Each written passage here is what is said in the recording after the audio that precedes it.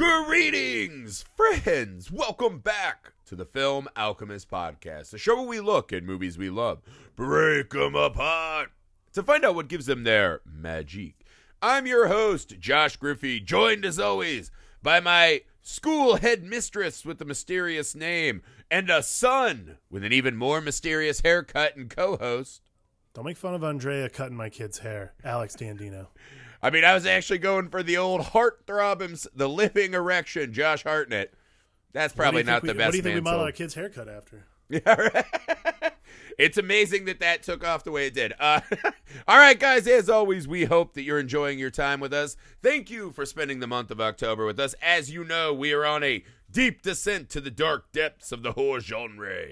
A horror movie every day this month, which brings, while we're down here in the dark, we're going to take a little stop at a cave, a deep, dark, lonely cave known as Halloween H2O, 20 years of water. We'll get to that in a minute. Drink from the pool. Ugh, the cesspool. Drink from the fucking cesspool.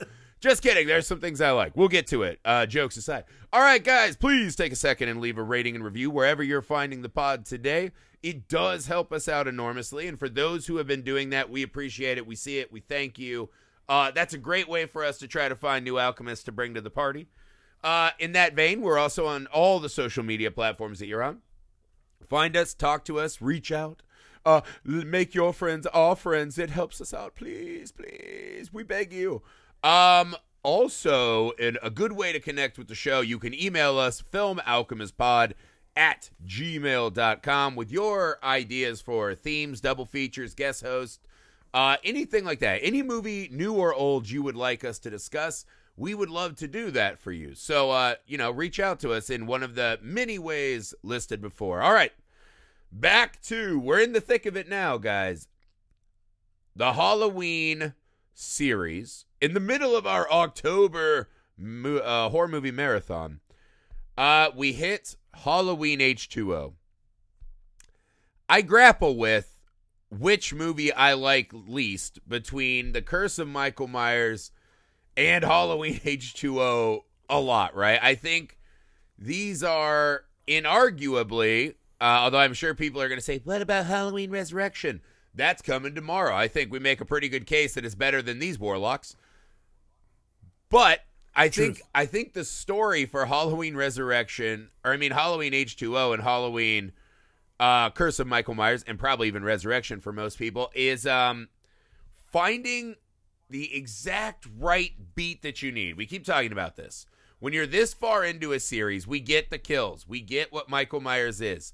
Give us something new, interesting, fun to layer onto the mythology to take forwards and back, right? Give me something new to think about while I see Michael do what Michael's done 8 times before at this point. Right. And this movie fucking had it, man. This is the return of Laurie Strode. This is Laurie Strode finally becoming the true queen of the final girl, right? I think rewatching the series, I was a little bit shocked at how in part 1 she holds her own admirably. But she's not really this badass that we have equated Laurie Strode with in our minds, right? Halloween 2, right. They literally drug her and put her in a wig as if she's, some streetwalker cosplaying as Laurie Strode. It's madness that was a decision that was made. And now we get Laurie to come back. And now we give Laurie the movie she truly, truly deserves, right? So this movie essentially says everything that happened after the first 2 movies, let's forget that, right? Let's wipe away the druidic magic, the nieces, right. Whatever. This movie begins and is anchored by a really great Jamie Lee Curtis performance as Laurie Strode of a woman who went through something that most of us could not even fathom and what that does to her life, right? This is survivor, traumatized PTSD Laurie Strode, who's put her life back together. We find out she had some other things along the way, but I think this was the exact place this series needed to land in Halloween H2O. What were your initial takeaways on this movie, Alex? Yeah, I think this is my favorite of the Halloween series. This is, next to the reboot Halloween, my favorite Jamie Lee Curtis performance. Even better than the original Halloween, I'd say. I think it's funny you say that because I thought about this watching the movie. I was like, I remember when Last Jedi came out, right? There was a lot of fucking arguments about that movie. And I was like, say what you will. I'm not saying anything this or that. I know it's a little heated here and there. I think that is the best Luke Skywalker movie. And I know people were pretty pissed about some of the decision making, but I thought it made him a fully fleshed out, well-rounded, interesting, broken man, right? Dealing with this giant legacy. And this is kind of where we find Laurie Strode. Right. I mean, that's exactly what I was going to say, is where we get to see Laurie Strode actually exist, and we get to see what actually has occurred to her over the course of her life after having that horrible, horrible Halloween. Mm-hmm. So, I mean, like, it does everything. And again, like, they do this again to perfection for my taste in the reboot. But as far as movies that take place in 1998 that we were going to get entitled Halloween. Yeah. You know, pretty good. Like, I really like, she is phenomenal. And she's going through something that I think is profoundly interesting because, like, not only is she worried about Michael Myers, she's worried about her kid, played effortlessly by the interestingly haircutted Josh Hartnett, of course. But, like, more so than anything, effortless acting, effortless hair combing, just very nonchalant. But more than anything, it's interesting to watch her react. Like, she's still very reactive. And I think that's interesting because, like, the version we see in the Halloween reboot is very proactive. Like, she's taken steps. This is a Laurie Strode who's taken steps, but still thinks that she can live a normal life. And I think that's the thing I like the most about it, is that it does such a good job of the sort of like the normalness of Laurie Strode's life is upended by the fact that she herself has not had a very normal life. Like, she herself, not only is she the victim or the final girl herself, she also has sort of sequestered her child. Like, she has not done a particularly good job of putting it out there that, hey, I had some trauma. That's why I changed my name. Like, her kid seems to almost resent it. It's very fascinating. But Josh Hartnett is definitely a dickhole of a son. Like, let's just start there. He's a total piece of shit. And I get it because it's true to form that teenagers eventually rebel against their parents. That's your shit, man. Don't rain on me. I'm going to conquer this thing. I know better. I'll never have trauma. Right. So it makes sense, but he's also the worst little fuckface. It's like, he has like some of the worst zingers. Like, you know, it's like, just give her a day. Just give your your mom whatever she does, right? And I know we're both mama boys, but whatever. If your mom needs one like if my mom was like every day, like, hey man, this is when I almost got murdered at my babysitting job, and it was one day a year, I'd be like, I can do that. I can stop. Yeah, exactly. Because all he does in this movie is essentially hang out with his girlfriend, and they kind of stand too close and stare at each other and touch cheeks. I'm like, I could do that one day later. But I think you hit on an interesting point, though, right? The really cool thing about the Laurie Strode in this movie versus the 2018 version is hope, right? So while she is a highly functioning alcoholic who's feuding with her son, we know that she had an abusive relationship in the past with his father. So that tells you kind of a lot about, you know, what she was maybe doing to cope. And again, the Laurie Strode we saw in the first one was kind of this idealized babysitter, right? You know, smart, takes care of herself. She's, you know, not out there slinging it like everyone else. She does smoke a joint. But, you know, she's this kind of archetype of the good girl next door that you would love to have as your babysitter. So now, although Laurie's a little more road weary, she still has this hope, right? She was able to literally kill the Laurie Strode name, move on, get a great job. She has a son who seemingly is okay, capable, healthy, maybe a bit of a dick, maybe the worst hair of clearly all time. Cuts his own hair. Yeah, I mean, we're really stuck up on that. All right, that's our last hair joke, hopefully.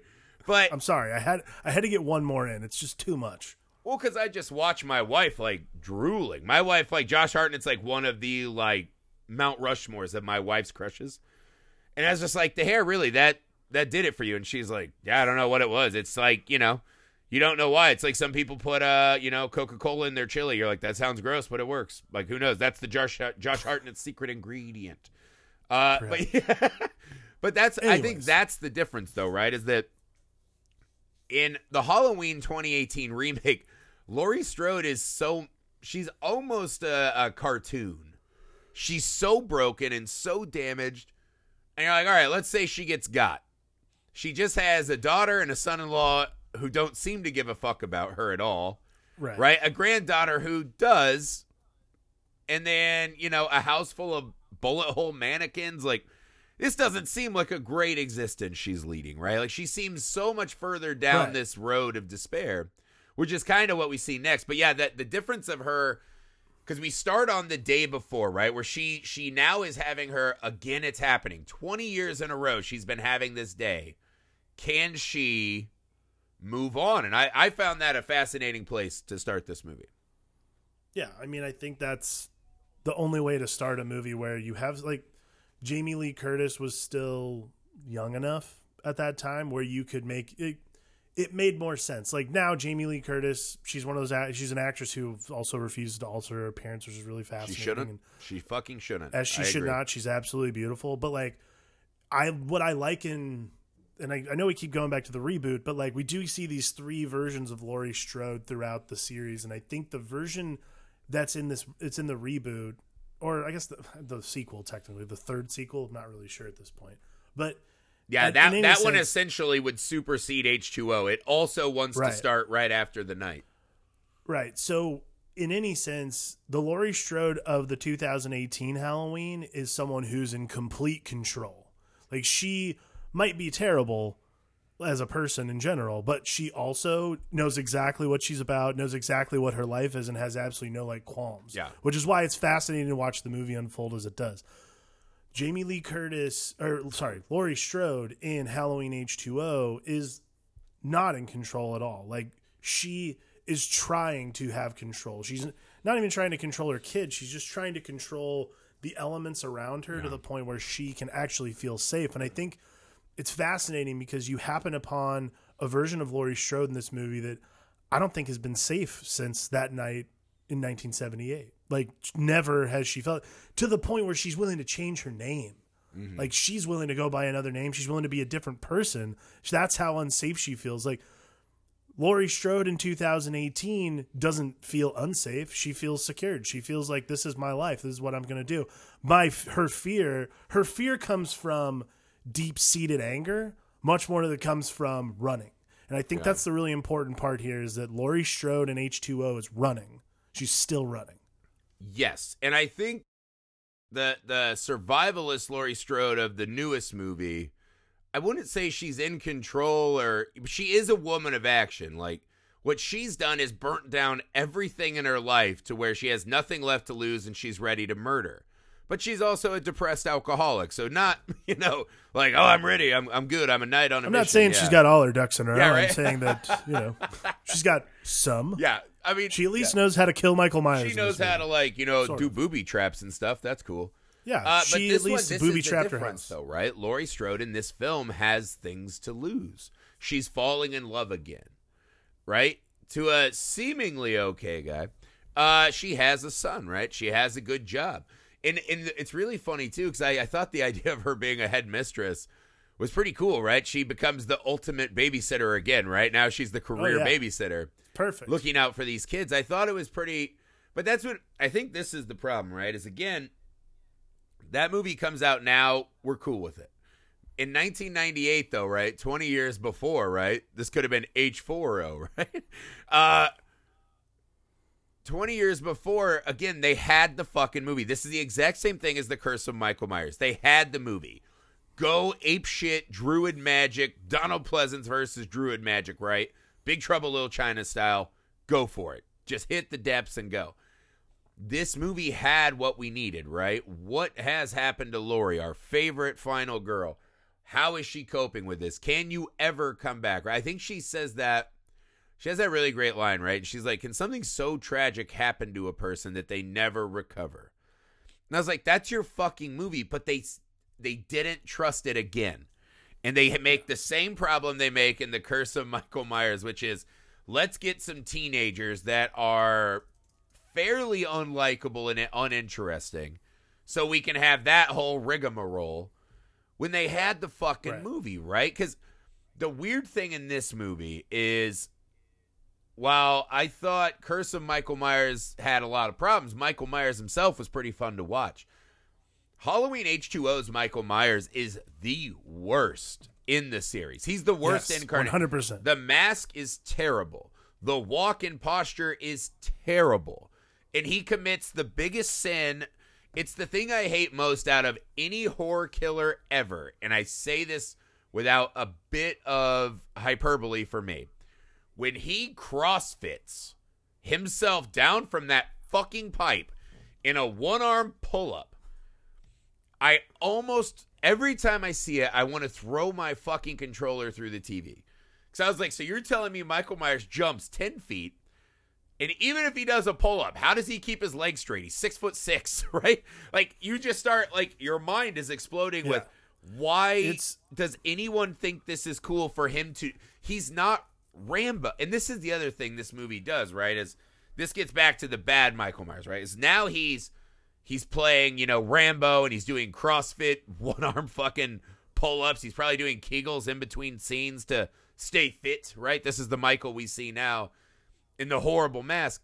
There's a scene when Michael first arrives, and I'm like, this is everything wrong with the Michael Myers in this movie, right? When LL Cool J and him are playing cat and mouse at the gate. And every time LL Cool J turns his back, Michael just sidesteps and stares through the window. And every time LL turns away, he is gone. And I was like, what is this Mickey Mouse Scooby-Doo bullshit? I think there's, well, and I think that's the main problem with this version of Michael Myers. My version of Michael Myers is, it's weird because we talked a lot about this when it came to Scream and that kind of stuff, because those are meta narratives and they're sort of self-aware on purpose. It almost felt self-aware. Like, the level of self-awareness Michael Myers seems to have is like, well, I can just do this and get away with it. Like, it's not a big deal. Like, I could just sneak around and do all X, Y, and Z. Like, yeah. I mean, again, I could not get over the one-arm pull-up thing is one of those all-time, like, what is happening in this? Like, there's a couple of times, and I think I might have texted you. I wrote it in my notes where I was like, wow, Michael Myers did a lot of cross-training before this. Like, this is great. Yeah. Like, he was really prepared for tracking down Laurie. They are so stoked. Like, I bet when they said cut, it was just, oh, like everyone's probably wearing Gallagher tarps. They were so fucking excited on set. Just fucking horrendous. Like they just do things with Michael Myers in this movie like Michael Myers fumbling with keys. That bothers me, right? I've never liked Michael Myers driving, and this isn't as bad as, which one was it? Halloween 5, where he's like slowly driving a car through a field and can't run over children. You're just like, there's something wrong with, like, after Halloween 1, Michael Myers becomes a, like, satanic magical force, right? Druidic force. Right. He doesn't need the fucking car anymore, right? That's the thing Curse of Michael Myers got right. He doesn't need the fucking car anymore. But, so we'll get to, let's just do Michael Myers now, right? So the opening is a great example of what is so strange about this movie, which is, how did they get this stunning cast, right? This is an unbelievably good cast of actors for this movie. We go and he's invading Donald Pleasant's nurse's house, right? It's Donald Pleasant's house. I think she was living at and wrapping up. She's showing up in her garb, but she knows the neighbors, so I don't know if she lived there or she worked there, right? Right. And her house has been ransacked, right? She goes and get the hockey dope heads next door, as one would do, obviously. And they're like, let's go back in while we wait on the world's slowest police officers, right? They run back in. Those trustworthy ruffians. Yeah, and Laurie Strode's shit is gone. Right? What we learn is that Michael has escaped. He's somehow come back to life from being burned in the hospital. We spend no time discussing this, right? Because this is when I was like, is this a, Jason Goes to Hell? Is Michael Myers more of like a 007 code name and he's whoever the druids tap at the time? Is there some mystical body snatchering force? Like, what's happening? Did he actually regrow under the ground? Explain this to me, right? And they don't. And but they set up this whole thing, right? He's on this fucking mission for Laurie. But yet when he has what he wants, because he doesn't there's a couple times early when he doesn't kill, but then he has to stop to kill Joseph Gordon-Levitt and the neighbor, because it's the first 5 pages. We need a body. First 5 minutes, you got to get a body count. But it's just one of those things where you're watching and you're, oh my God, like, why did he do that detour? They were already out of the house. He has what he wants. He's already got his little car he can drive around in. He loves that, right? And we see him in the next scene, the mom and the kid.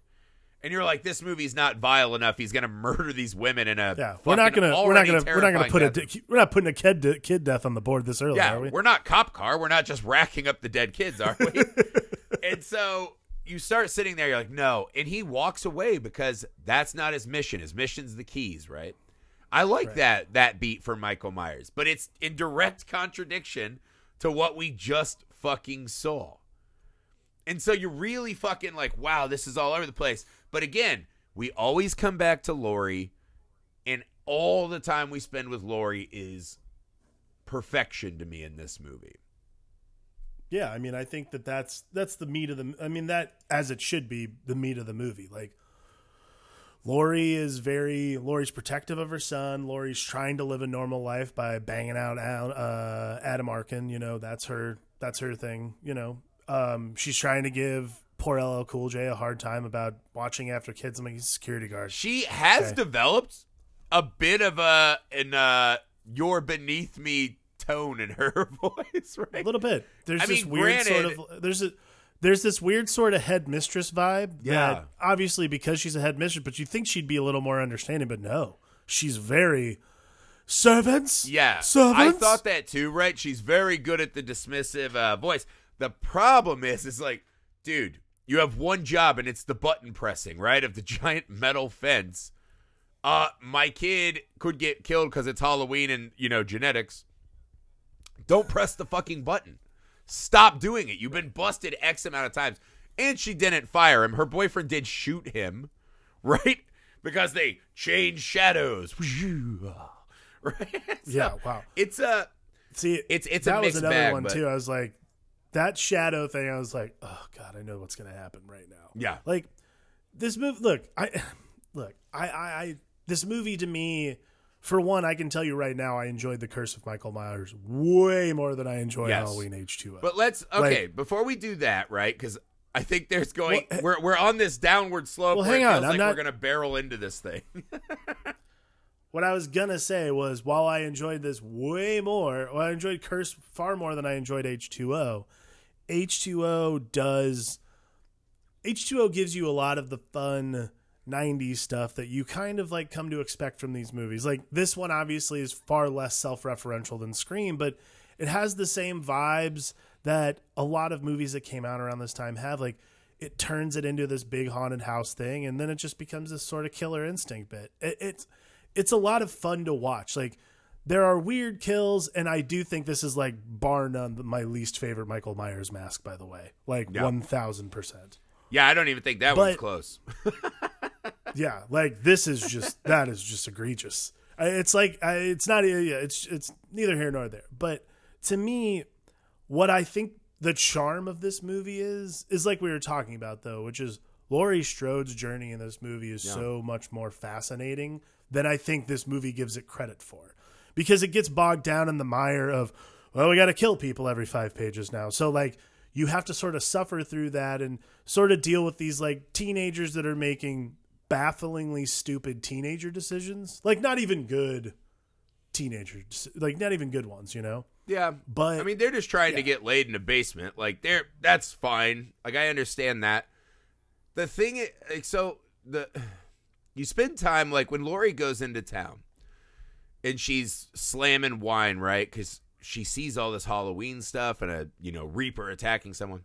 She's at a luncheon and she kind of snaps at that waiter too. I was like, damn, like, give me a wine today. Then after he does it, she's like, thanks. And I was like, all right, Karen, chill out. I know you got the hair. By the way, that was a heavy vodka pour. Yeah. Oof. I think it was a Chardonnay. That's classy. No, that was straight up vodka out of the freezer. No. I'm talking about at the diner.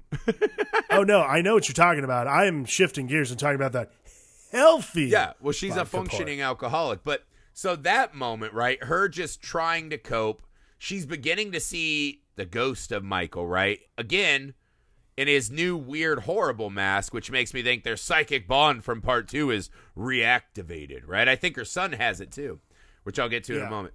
But so you do that scene, right? And for her to come out and find her son, and it's just really good, right? There's a lot of raw emotion and a lot of really fun stuff. Most horror movies of this kind, right? Slasher series, we don't ever get to spend a lot of time with these people after it's happened and kind of dealing with the fallout of these movies that we love to watch as just an exercise in, seeing boobs and knives plunging into flesh. It's really fun to see that, right? But then you cut back to Michael Myers, peekabooing LL Cool J, or probably the worst version of this in the movie is he's walking towards Laurie and she's trying to blink him away, which I was like, great, that's a great moment. But then he does. He veers off to the side and dives into a bush, presumably. And they do this shot twice where she sees Michael Myers and then her boyfriend is there. And I was like, oh boy, we're getting into something like she can't trust men because, her ex-husband and Michael, something cool's happening. Never get to that. It's literally just Michael jumped in a bush got her. Right. I'm here to terminate, but good thing I got that one last bitty, that one last bit of comedy in there. And it's just that duality of how do you give Laurie Strode this really cool stuff? And then everything with Mike, they're just it's so flat. How many times does Michael miss stabbing people and he hits them in the thigh? Right? It's he's really almost bad at out of practice. Well, I mean, and that's the thing too is, so we've all seen now 6 movies of Michael Myers stabbing people. So we're all thinking, but I thought about this, and if this movie's retconning all that and he's just starting up again 20 years later, he actually might be a little rusty. That's true. And if he had to literally regrow from a pile of ashes or whatever happened. Exactly. Or this could actually be a new body. Could be. New body, Listen, who dis? This could be a new body, and look, his coordination might be wildly off. And he has a little different flair in this one too. The one kill that's really good is when he gets the girl and hangs her up on the Edison bulb. You're very cool. That's just cool. That's cool imagery. Yeah, fine. It's just that stuff is so strange to me. It's just so strange to watch. There was a scene I thought was cool because again, for me, it's flush everything that's not Laurie and her son in this movie. But there's a scene with Josh Hartnett and his girlfriend, Michelle Williams, right? They're about to get in the window and go party, and he stops and perks up Bambi's mom before she gets blown away. And she kind of he looks out in the distance. I was like, oh, fuck. He's got the same psychic bond his mom had in part 2 and possibly in this one.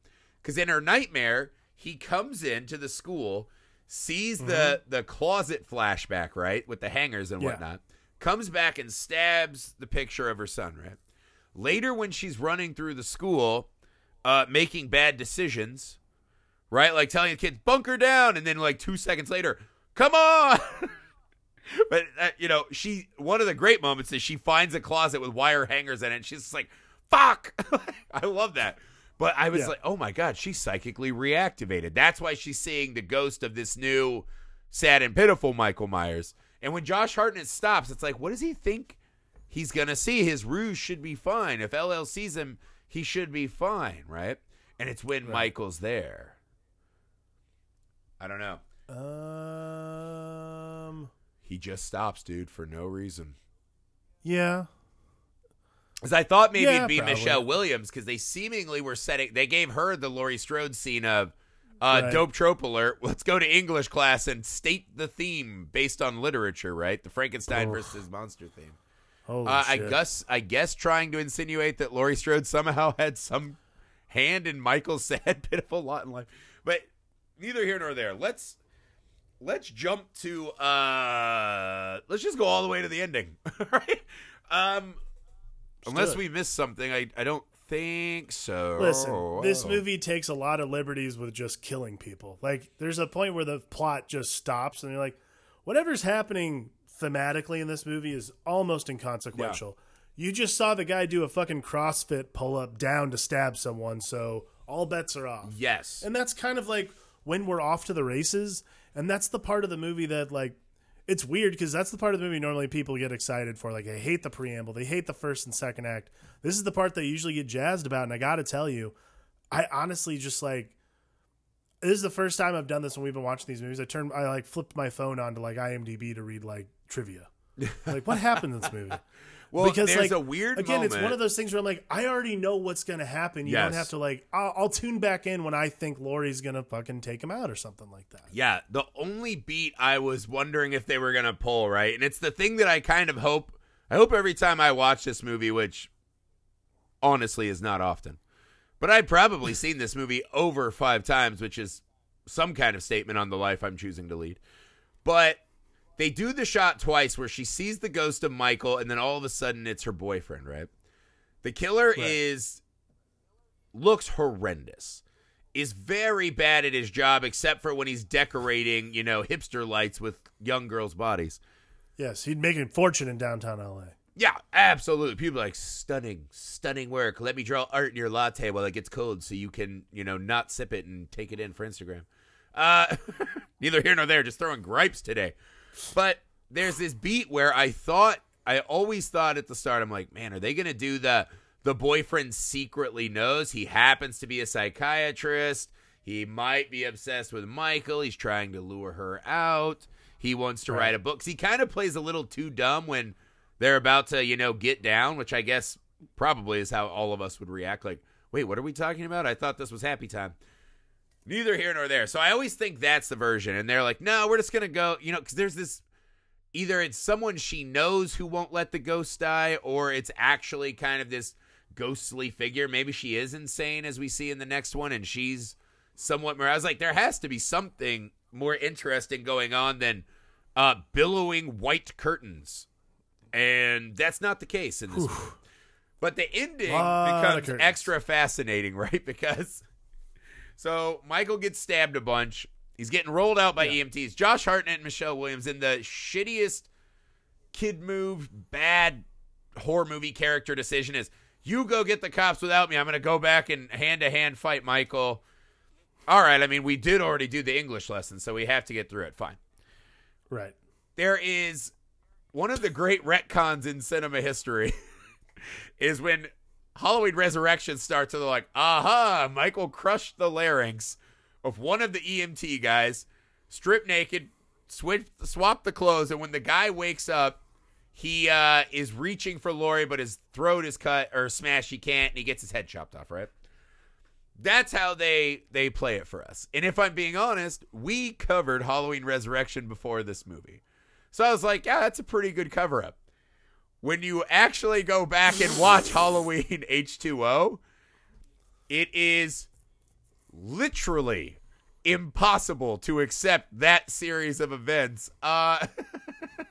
So I do wonder, I was like, did they actually have that thought out, or is this like that was weird acting for a moment? Let's use it. Because, so he gets he wakes up out of the Ziploc bag, right? Which, assuming someone rolled that bag in there that wasn't Michael, we see in Resurrection walking away, they would have known, wow, this guy's alive or dead. They put him in a body bag, so let's assume dead. He wakes up, unzips himself, reaches for the driver. You're like, maybe a crazed, throat-smashed EMT would do that. Then he gets thrown out of the windshield of the car, right? You're like, wow, that would probably fuck a normal person up. Tell you what, that's also not an breathe. EMT thing. Yeah, I mean, that feels, now we're getting. Most EMTs try to avoid that kind of action. So, yeah, we're like 80 minutes into H2O, and it's like, you're really stretching my suspension of disbelief. Then Laurie proceeds to fucking run him over down a hill. Van rolls. He gets fucking crushed between the van and the log.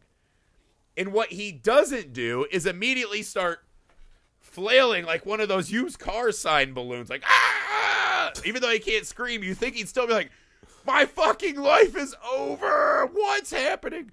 He just kind of chills. And then when he sees Laurie, he reaches out, and his eyes get big as if he does have desperation. So I was like, is that just a guy who was doing the Michael Myers role who just made a weird decision as an actor? And later they're like, there was someone like that's an emotion. Michael doesn't do emotion. Hey, before you go with the or of this, I'm just going to tell you right now, it's that. That's what it was. That's how that happened. Because I was trying to wrap my brain It's around the it. only way it happened, because if that's planned, and if that's like, listen, what you need to do in this scene is make your eyes really big, because you're not actually Michael Myers. You're this random EMT who had his larynx crushed. Right. Wow, that's a lot of fucking hoops to jump through, but And all right, I'll do it. that's the weird thing that I had forgotten, right? Is the him reaching out like, I'm scared, which he repeats in Resurrection, right? They're trying to let us know this was a masterfully laid out, plan. But as he reaches out, right, then we cut back, he sinks back. Again, not writhing in agony, right? Even if he's paralyzed from the waist down, he's still in immense. I'm like questioning my wife. I'm like, help me find the magic bullet that makes this work. And she's like, stop, just stop. Like, you're going to rip your hair out. Stop. She says, after he reaches for her, he sits all the way back and the camera gets nice and tight on his face. And those are straight up serial killer, I want to fucking murder you eyes. Could you make the argument that the EMT's like, did you really have to run me over? The answer's no. Listen, the answer unequivocally is no. All right? There is no rationalization for it. This is the thing that's amazing to me about this movie is, and truly, this might be the best part of the movie itself. Not Laurie Strode herself, but this moment, that close-up might be the most important and most crucial thing in the movie, possibly in the Halloween series, and I'm going to tell you why. Because without that very odd acting choice, Okay. there would not have been a Halloween Resurrection. Because there's no way, of course you can retcon, but everyone's willing to suspend disbelief with that only. I just got that chills. weird A world without Halloween Resurrection? Good Lord. That weird acting choice is the green light right there, because nowhere else are you going to get that. Anyway. Yeah. Because it just brings up, so Laurie killed him with knives and threw him through the table, right? There's no axe, or she couldn't start sawing his fucking head off before he's on the gurney. It's a baffling series of events, right? I look at the end of this movie, and I was like, I see the movie they thought they were giving us, right? They're like, we gave you guys the good story. We gave you Laurie and her son, right? Her son gets to lock eyes with his mom after his mom has locked eyes with the brother that he told her was fake, and he has to grapple with all of the horrible shit he did. Psych, he gets no acting done after the key jiggles, right? Like, no acting. I think at one moment he's like, meow, and then the car rolls away. But you're like, they gave us a really good emotional core of the film. And Laurie walking around a billowing villa, right? With billowing curtains. And, the thing with LL Cool J could have been interesting, right? What if everyone she sees she can't tell the difference anymore between Michael and normals, and she becomes a danger. Right, and that to me is what's interesting about the movie, and that's the thing that actually sells it in general, is that you can make the case to watch the movie because Laurie Strode is a really fascinating character in pop culture, not just because she's the ultimate final girl, but also because she is the ultimate survivor of trauma. And this movie takes it to the nth degree, and then the 2018 movie takes it even further. But this movie does such a good job of taking it to a degree where she's not necessarily a shut-in like she is in the 2018 one. Yeah. But she's trying to live, like I said, she's trying to live a normal life, and she's trying to cope with her trauma. Whichever way she's choosing to is up for debate. But nevertheless, she's trying to cope with her trauma by being in public, by being part of society. And I think that is the lesson of that's the lesson of the Michael Myers curse, is that this follows her throughout her life. And that's what's fascinating to me about Laurie Strode in this movie, is that it's not about the past haunting you. It's that the past was never gone. The past is always with her at all times. Yeah. It never doesn't stop chasing her. It doesn't slowly creep walk through a billowy curtained hallway towards her face.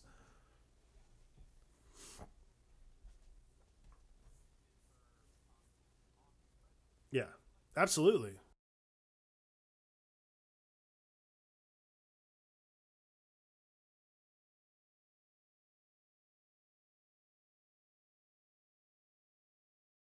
Perhaps. Yeah, I mean, I think that Laurie Strode's that to me that all the way cemented Laurie Strode as the queen of the final girl because it Agreed. showed her becoming more, right? She Right. now is older, dealing with it, protecting her son. I'll tell you this though, I always thought when I watched this movie, I wondered if they were setting up a moment where she was going to look at her son and see something that reminded her of Michael. That was a beat I kept expecting to be around the corner. And we never got to, right? This movie loves to do that. There's a new kid in town, new kid on the Right. block in KOTB of murder. And we just never did it. Because I was like, maybe that's why his hair's all mussy. He'll look like a crazy man. I mean, you could have, I guess, but I don't know. Actually, no, I don't think that's, I never caught that vibe, and I'll tell you why, is because I think the resentment that Josh Hartnett's character has towards his mother is not necessarily, wouldn't precipitate him to actually do something like that. Wouldn't even give him the impetus for it, because, oh, sorry, I thought were you refuting that?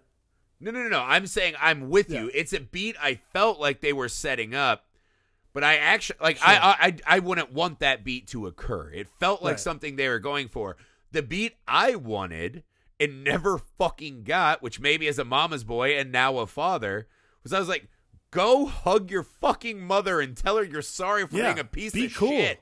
Go tell your mom, like, wow, your brother is really scary. And it does suck getting stabbed and seeing your friends fucking corkscrewed an Edison light bulb. Man, I am sorry that I hounded you about permission slips and whatever the fuck. I think the missed opportunity beat in this movie is to have not acknowledged that this movie takes place in the Jumanji universe because Alan Parrish is in the movie. Yeah.